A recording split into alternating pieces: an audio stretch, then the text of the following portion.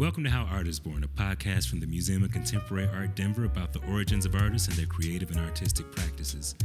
I'm your host, R. Allen Brooks, artist, writer, and professor. Today I'm joined by Denver-based illustrator Sophie Birkin. Say hello. Hello. Okay, so Sophie, to start us off, can you tell us a little bit about who you are?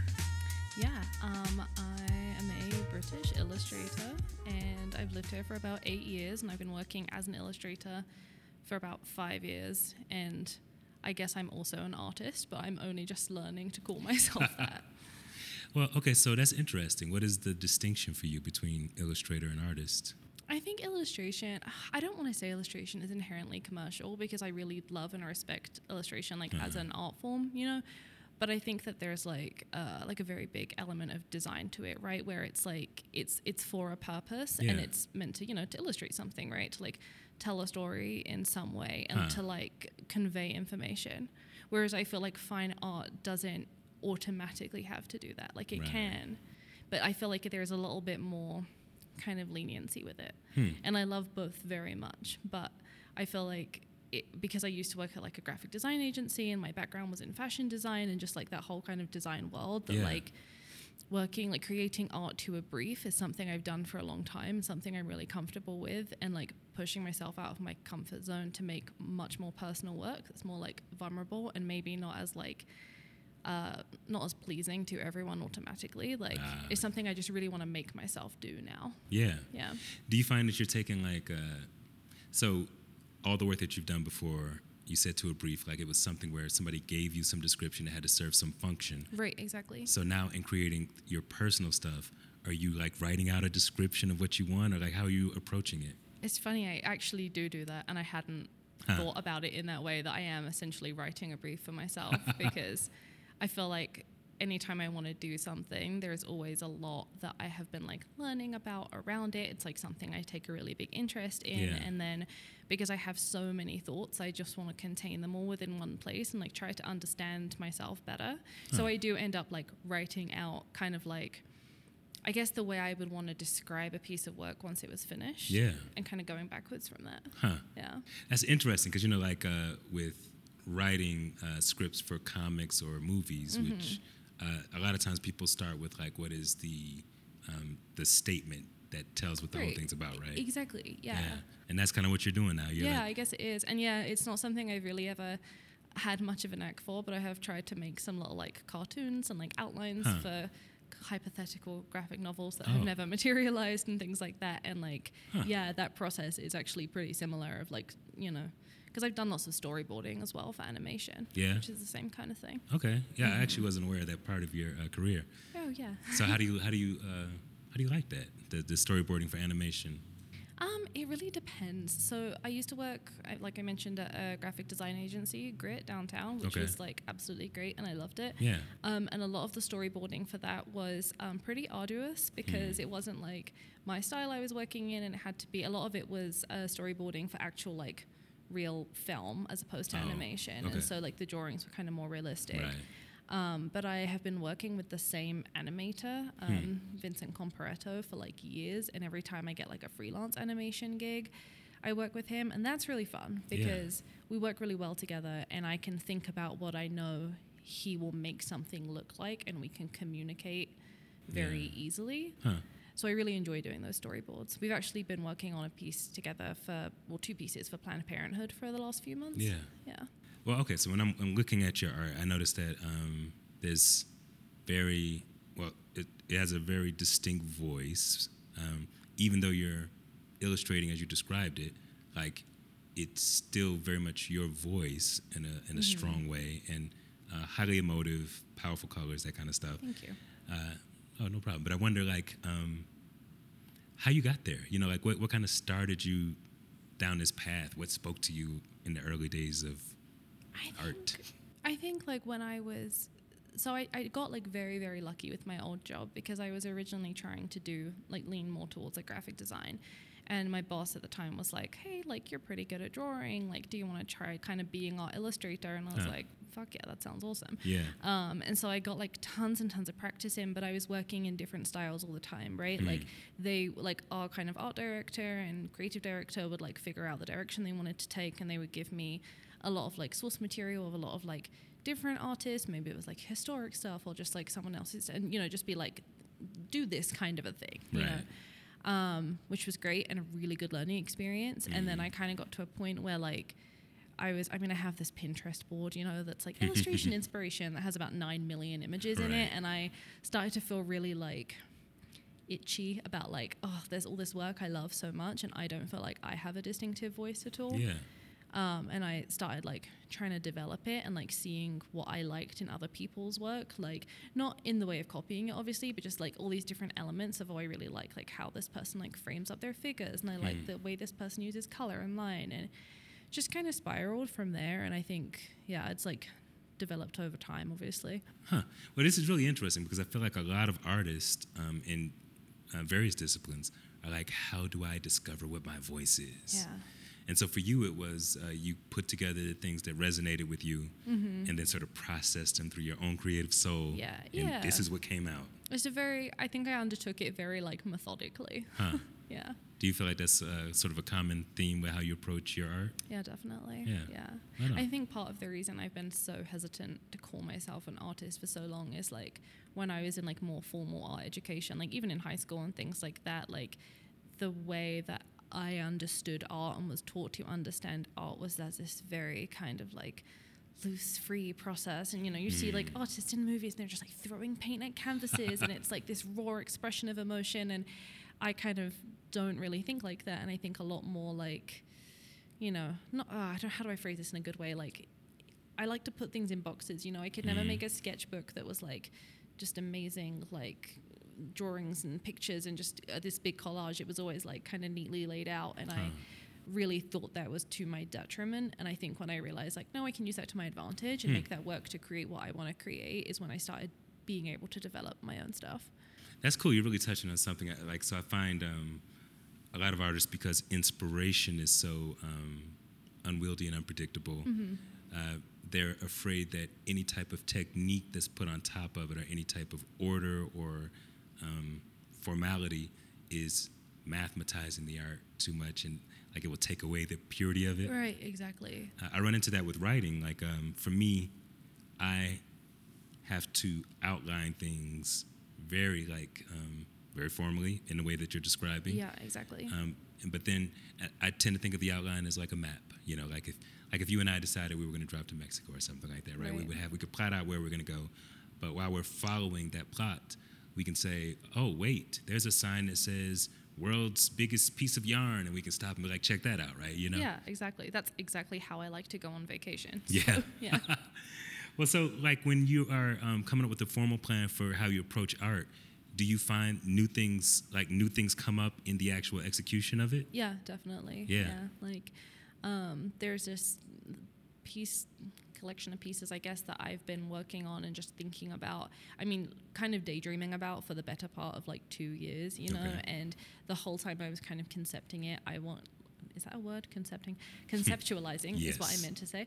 The whole time I was conceptualizing it, I was thinking it was going to be like kind of quilts, right? And I started putting it together and I was like, I want so much more going on here, because now I'm looking at all these other fabric artists and I'm like, why not bring all of these like historically feminized crafts in, right? Why not do like beading and embroidery and like painting on like leather and things like that? And so like, yeah, I think once you start rolling on something, you just, you know, your idea changes a million times and snowballs into something much bigger than it starts as. Yeah. Okay. Yeah. So for me, structure is a way to execute, or like to carry me forward into places, because, you know, you can't depend on inspiration. It's fleeting by nature, right? And so there's so many people who come up to artists and are like, I have an idea for a thing, and this idea is revolutionary. I just need somebody to make it, you know. But like the idea is not the hard part. The making it is the hard part, right? Yeah. Yeah. And so they're like, you know, they come to a musician. I got a great song, but you got to write it, you know, or like. Yeah. And so I think it's interesting to hear about like how different artists which essentially what this whole podcast is about, how different artists approach their art and how what things are like okay, you know, because I think a lot of us come into like this expectation of like this is how it should be, as you mentioned earlier, and then you start finding the things that are true to you and what works for you, and suddenly a whole new world kind of opens up. Exactly. Yeah. All right. Well, so there's this thing where that I wanted to ask you about, where artists have this intangible goal of like, one day I'm going to really be an artist. Right. But it's not clear, like when so-and-so hires me, or when I make X amount of money, or when I get published, or whatever that thing is. Right. But they're not really thinking about a clear thing. And then when some of those things happen, they realize that they still are basically the same person. You're somebody who has done, you know, some pretty like high-profile kind of work. Sure. You know, like Apple. Yep. And Playboy, and like a lot of really cool stuff. Thank you. And so I want to know, like, what did that feel like to you? And the larger question is sort of, do you feel like you've made it? You know? Oh man, that's such a big question. It is, yeah. I think, oh God, I'm gonna sound like such a fucking Capricorn, but I have like pretty tangible goals in the sense that like, I think the thing that is like the unknown quantity is I guess I don't know exactly what it would look like to be like, you know, considered a successful fine artist, right? Because I think that that's very different for everyone. But I do know that like, as much as I do really enjoy doing commercial work and I get some great opportunities and it's a lot of fun and, you know, that's awesome. But like, I don't know that I see it as my kind of forever long-term goal. I would like to get to a place where on one side of things, I could essentially kind of build a brand out of my personal work, right? Like, and, you know, like just make and sell things like art prints, merch, that kind of stuff, just to kind of sustain myself so that I would have the time to pursue like fine art and not have to be super prescriptive about what that looks like. Like obviously it would be like very cool to like just, you know, have gallery shows and, you know, like sell work and things like that. And just, but it's more about, I guess, I don't know that I feel like I've made it, but I've had a lot of like really wonderful experiences. And I think I've satiated that like desire for whatever you want to call it, right? Like those kind of name brand type things. So what I really want to do is like have the time to make work that I think has a lot of integrity, like something that I really love. And like, if people like it and they resonate with it, that's awesome. And if they don't, that's okay, because I'm still allowing myself to create what I want to create. Yeah. You know? So. Yeah, that's really good. Yeah. So like, I guess for myself, one of the things I think of for myself, and I tell people who are trying to like figure their own stuff out, is that being an artist is a journey, right? Just like really everything in life, and you'll hit different destinations, but I kind of think that the idea of quote unquote making it is false, you know, right? Because at different points in your life, different things are important, right? Just like you were talking about, like you know, you've had the name brand stuff. Now you want to pursue what it is to be a fine artist and the things that are attached to that. I think if somebody as an artist has a clear goal of like, I want to make a living, that's a clear goal, you know. Yeah. And you can treat it that way. You can be like, okay, I need to make X amount of money in order to survive or whatever. And I've done that. Year on year. I always like set myself a goal like that. And I feel like, oh, cool. Yeah, but I feel like I'm now at a point where I'm like, okay, I can earn slightly less money next year. And I can make more stuff that I love and care about and have fun doing it. And that seems great to me. That balance between commerce and passion. Yeah, exactly. Huh. That's really cool. Hi, this is Valerie Cassell Oliver, curator of the exhibition, The Dirty South, Contemporary Art, Material Culture, and the Sonic Impulse. Occupying 3 floors at MCA Denver, The Dirty South makes visible the roots of Southern hip-hop culture and reveals how the aesthetic traditions of the African-American South have shaped the visual art and musical expression over the last 100 years. This exhibition features an intergenerational group of artists working in a variety of genres, from sculpture to painting and drawing to photography and film, as well as sound pieces and large-scale installation works. Head over to mcadenver.org/visit and use the code TDS20. That's TDS20 for a 20% discount on general admission for this exhibition, which is on view until February 5th, 2023. Okay, so we're going to go back. I want to know what was the first kind of art that ever really spoke to you when you were young? When I was young? Yeah. Honestly, probably fabric art, which I feel like, I was kind of just briefly mentioning. And I know, well, I guess fabric art and digital art, because so my dad was a graphic designer for a long time. He was actually a teacher when I was a kid, but before I was born, he was a graphic designer and did illustration. And he had like very, very old Mac at home with like Photoshop on it and everything. And like when I was like, I think I started using Photoshop when I was about 9, and he was teaching me how to use his like Wacom tablet. So like, obviously very privileged experience to be able to do that, and like that got me really into that side of things. But my mom, it works as essentially like a tailor, because her side of the family own this like very small, very old like men's suit shop in my hometown, and they do alterations in the back room, right, on the suits.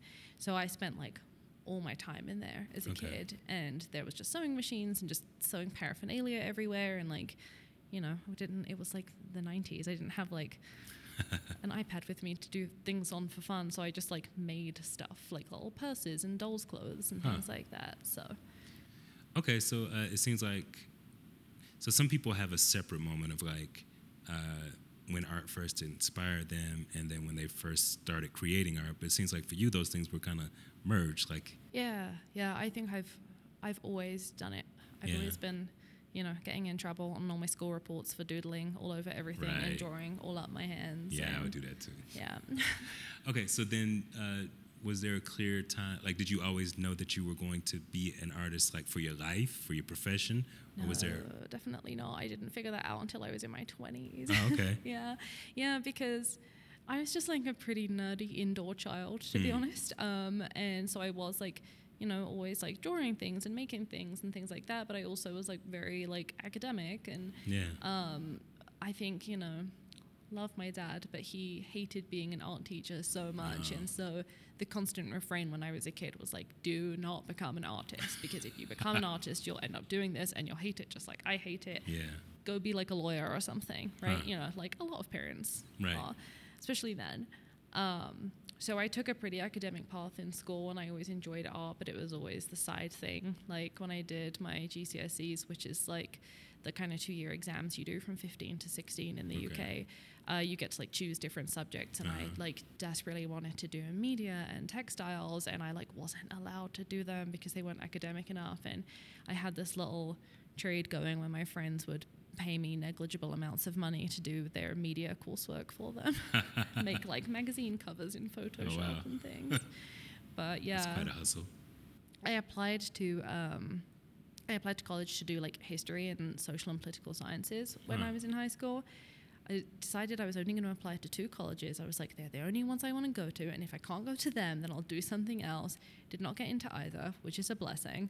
And then I was trying to figure out, I took a gap year to figure out what I was going to do and just like work odd jobs and things like that. And while I was doing that, I took a class with my dad's co-worker's wife, who was a very successful milliner. So she made these amazing hats for all of these theatrical productions and stuff in London. Okay. And I did a 6-week hat making course with her, and at the end of it, I was like absolutely hooked. Absolute hyper focus. Did not realize that at the time, but I was just crazy about it, and I was like, what can I go do this in college? Like, can I make this my job? Right. And she was like, wouldn't recommend it if you ever want to like pay rent in your life, but you could go and make shoes. And I was like, wait, what? She was like, yeah, shoes are basically hats for your feet. It turns out that's not true. That's an absolute lie. They're way more complicated than that. That's really funny though. Yeah, I know. She really wrote me into that one. And so there's a great shoemaking degree you can do at London College of Fashion. Okay. So at that point, that's what I ended up going and doing, because it was like one of those ones that they advertise it as like year in industry, business management, you'll be super employable, also a lie. So yeah, once I graduated. Well, how long was that program? It was 4 years. Okay. So it was like a bachelor's degree. Okay. Yeah. And so you came out with like fashion, was it fashion illustration? It was fashion, footwear, design, and production. Okay.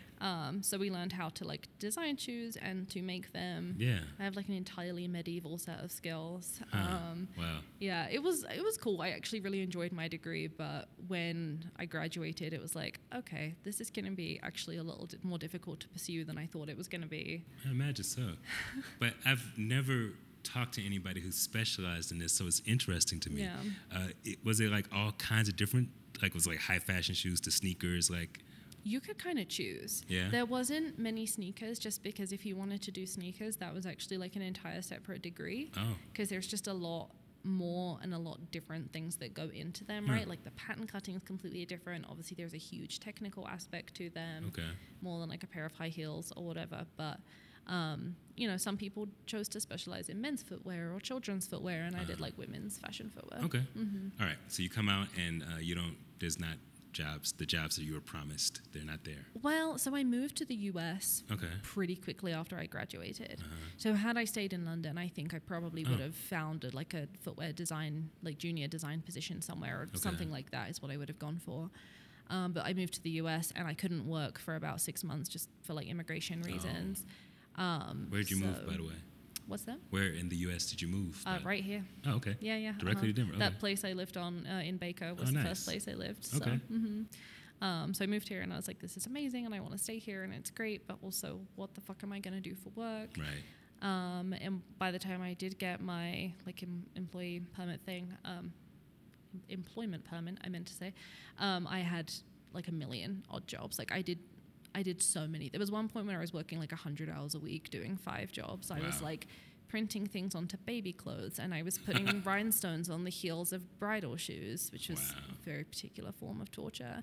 And I worked at the Esquire, which was great. I loved it. Yeah. I did so many things because there was just no. I think there's more now, but there was no fashion industry at the time for me to get into.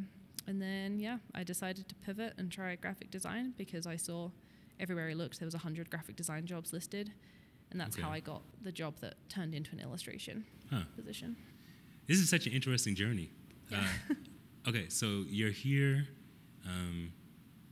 The industry that you were hoping for didn't really seem to be there, so you made this switch into more graphic design stuff. And you touched a little earlier about how you moved from graphic design to concentrating on illustration. But I want to know, I guess, why, when you had that opportunity, why was illustration so appealing to you? It was honestly kind of a fluke. Because I already enjoyed drawing and I already kind of did a little digital illustration as a hobby, like really nothing major. And honestly, it was absolutely terrible. I still have it all saved. Wasn't great.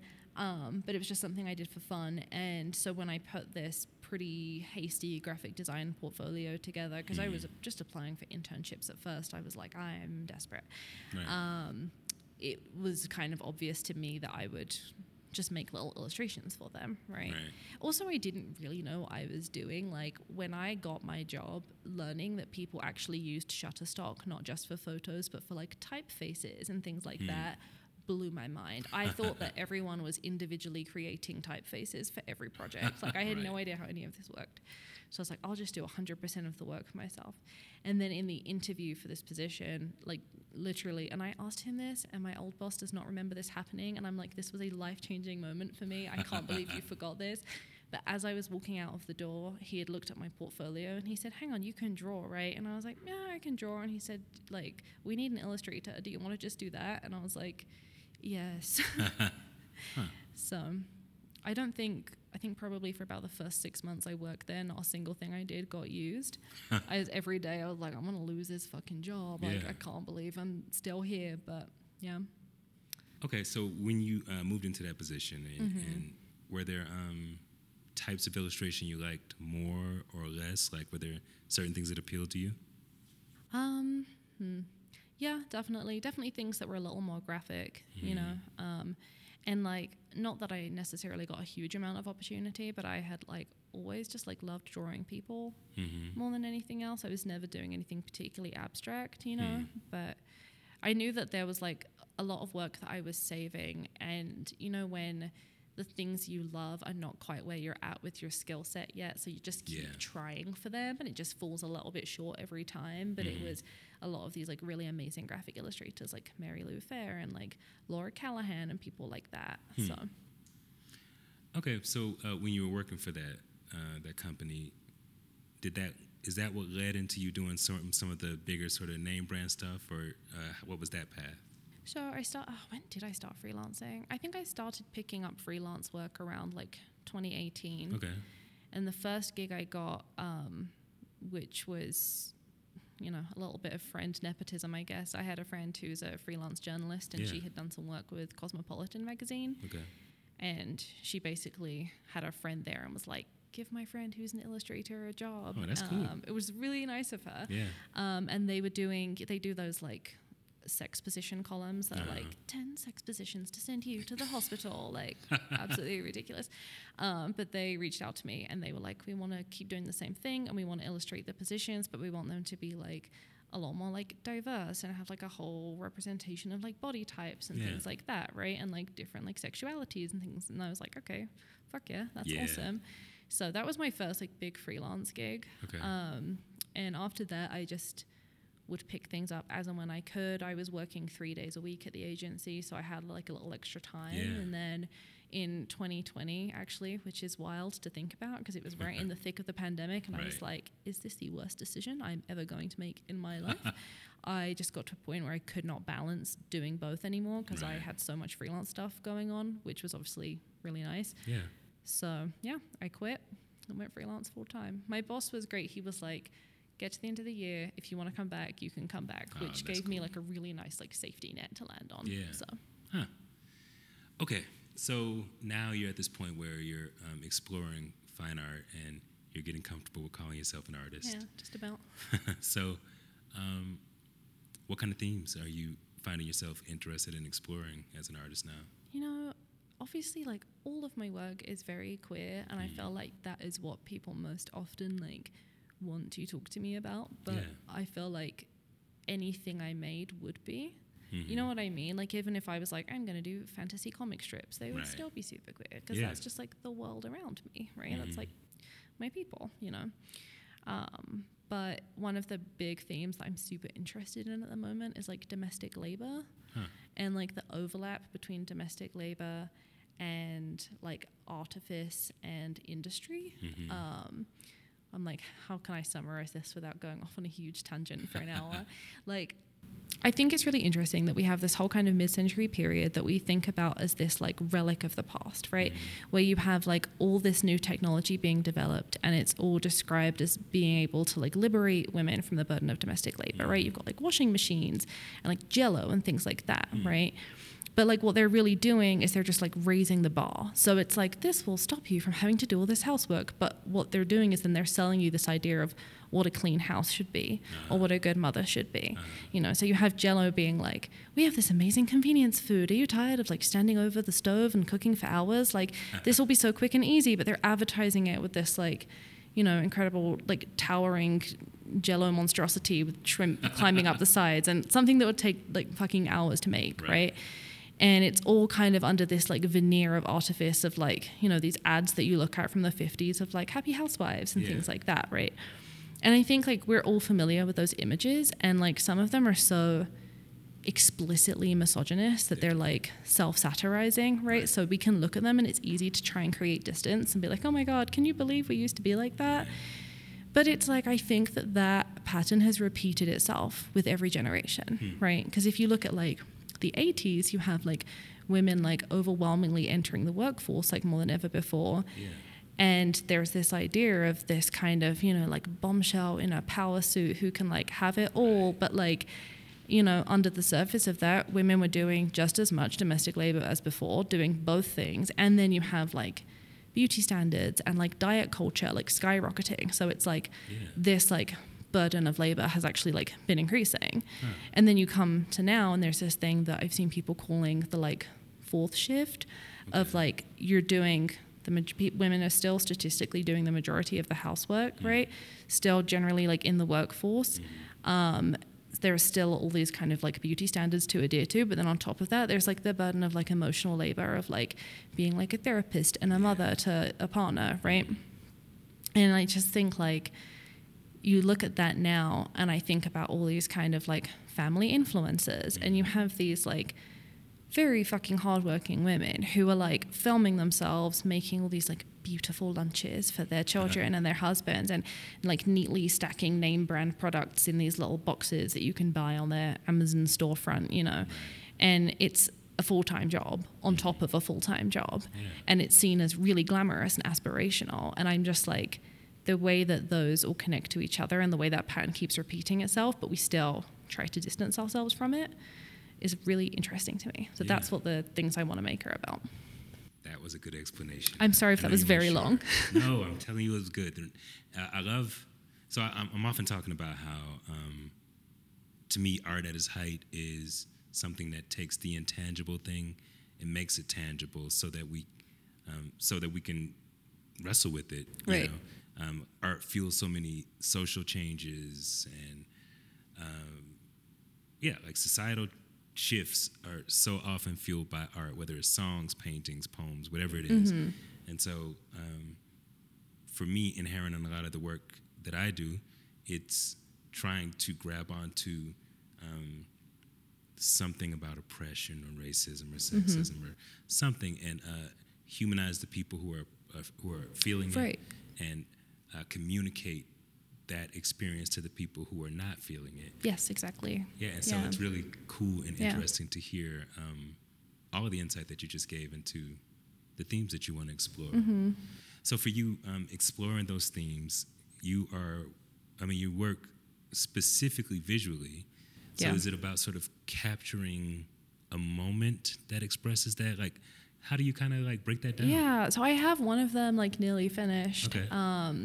And what that kind of looks like for me right now, and it, you know, this might change completely. I'm sure as I keep going on this like process, a lot of new things will happen. But basically, I've been creating these kind of images of women in like domestic settings that are very like anachronistic. So I like love anachronisms. I have tons of that in my work. I think like just little like moments from different points in time, so you maybe can't age something, right? So like the one that I have right now has this like woman who looks very kind of like a 1950s housewife kind of thing, and she's like on this like old-fashioned telephone, but there's like a I've forgotten the name, the person who designs mugs that say things like blessed, and you know what I mean. They've got the like spidery black writing on them. I know what you're talking very about, but like I don't know the person. Target core kind of thing.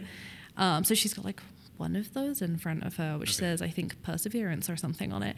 And then she's got like a little like Instant Pot above her head, and all of these like, and then this big Jello in the front, which has like beaded shrimp. So I am just trying to create images where you can't really date them. Like you might look at it at the first glance and be like, is this the 50s? But then you're like, no, she has a cell phone. Like, and I want to do that by all of the like images and symbolism around these women, like do represent like a certain kind of domestic labor, whether that's like a burden of like cooking and or like childcare or whatever it is. And you know, I want to nod to kind of the expectations that we put on women and the ways that we historically deal with them, right? So like the one I just did, like I found ads for this like actual prescription medication that they were doling out to housewives called Nervine, you know, to stop you being nervy, and all the ads for it are like, I can't remember what they say, but they're all kind of like, now you can enjoy housework again. Like they're very like, very dystopian almost. Yeah, exactly. Like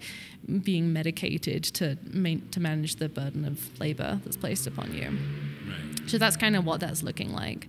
Okay. And I want to use a lot of like, because I am really interested in like artifice and like advertising, kind of what that does. Like I want to represent that visually with like really like gaudy, bright colors and a lot of like kind of artificial materials, like a lot of like plasticky fabrics and like bright neon colors and things like that.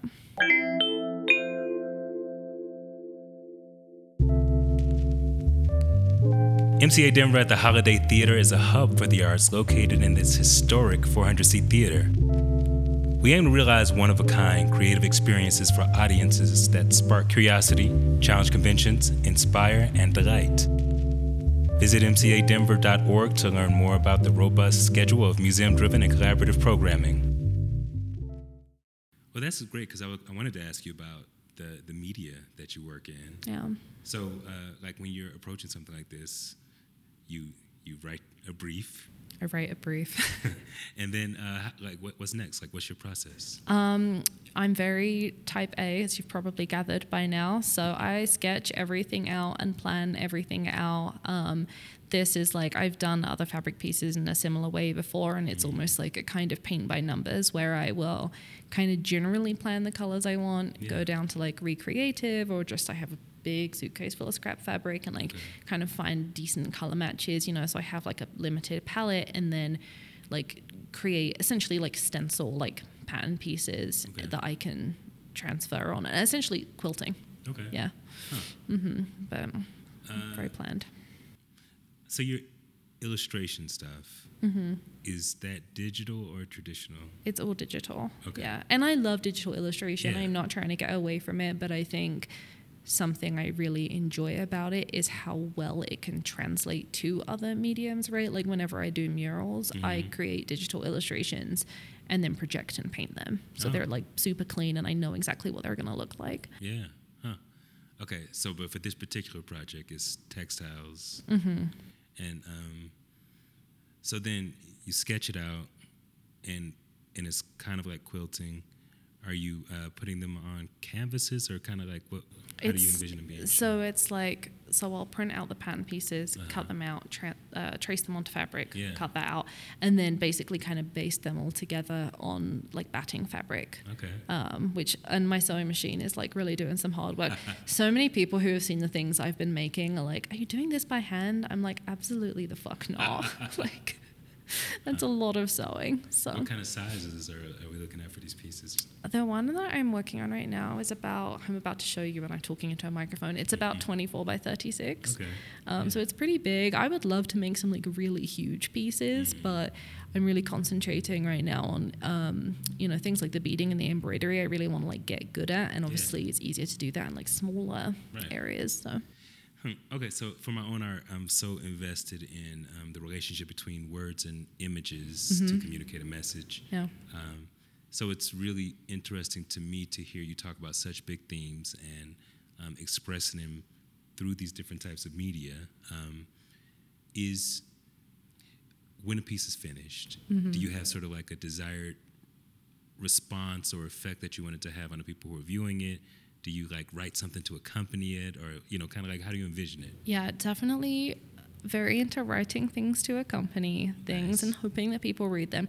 When I go and look at art myself, I love that shit. I love like a really detailed description. I want to know the context, and I want to know like about the artist, and I want to get like a fuller picture of like what they really meant by that. Right.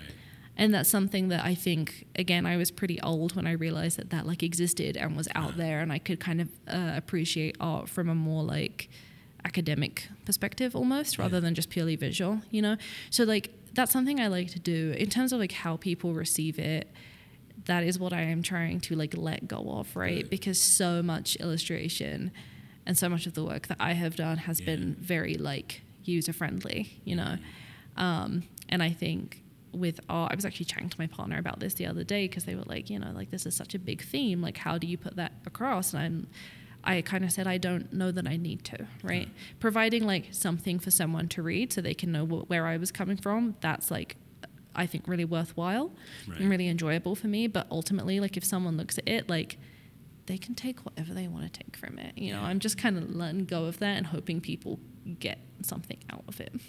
I love that, because so much, talking with all these different artists in this podcast, there's so much of figuring out what for each person is the balance between the cathartic nature of our art, like getting the thing out that's important to us, and what impact we want it to have, if any, because some people want to communicate a message, some people, and there's, it varies quite a bit, and I think it's a cool thing to find where where you lie in that stuff. You know, Right, like where it is for you. exactly. Yeah, it's tricky and it changes a lot, you Yeah. know. I think also something I really love about like more like traditional crafts and things like that is that there's such an element of like love and labor and like handiwork that goes into them that I think a lot of people can find them just like really visually beautiful and like there's something kind of wonderful about them, and you don't necessarily have to have like full context or a full kind of idea of how you feel about a piece of work to just be like, that's amazing, you know. Yeah. So there's a piece, very probably my favorite piece of art by Liza Liu, Okay. that I'm actually, is it called The Kitchen? I'm saying it's called The Kitchen and now I'm double checking myself, but it's from like 1991 and it's like a full scale entirely beaded kitchen. Like you can, I mean, you can't actually walk into it, but hypothetically you could walk into it. It's like to scale and it's like entirely encrusted with beads. And it's absolutely fucking amazing. And even if you had no idea what she was talking about in this piece, you would just be like, just the sheer amount of work in Right. that. Like, it's very cool because like the piece is about like labor as the process and labor as the outcome, because it's like this domestic setting of like a kitchen, and it's a very like kind of 60s looking kitchen with like cherry pie in the oven and things like that. But it's like also like the fact it took her 5 years, like that is the statement in and of itself. Yeah. It's about like giving labor dignity, which I think is fucking cool. Giving labor dignity. Okay, so I like to ask everybody what it's like for you when you experience fear as an artist, and what you do to work through that fear. Yeah. I think my biggest fear is probably not reaching my own potential. I have ADHD, and I'm sure a lot of people with ADHD would absolutely relate to this, that like I can be my own worst enemy, right? Like I have missed opportunities before because of procrastination.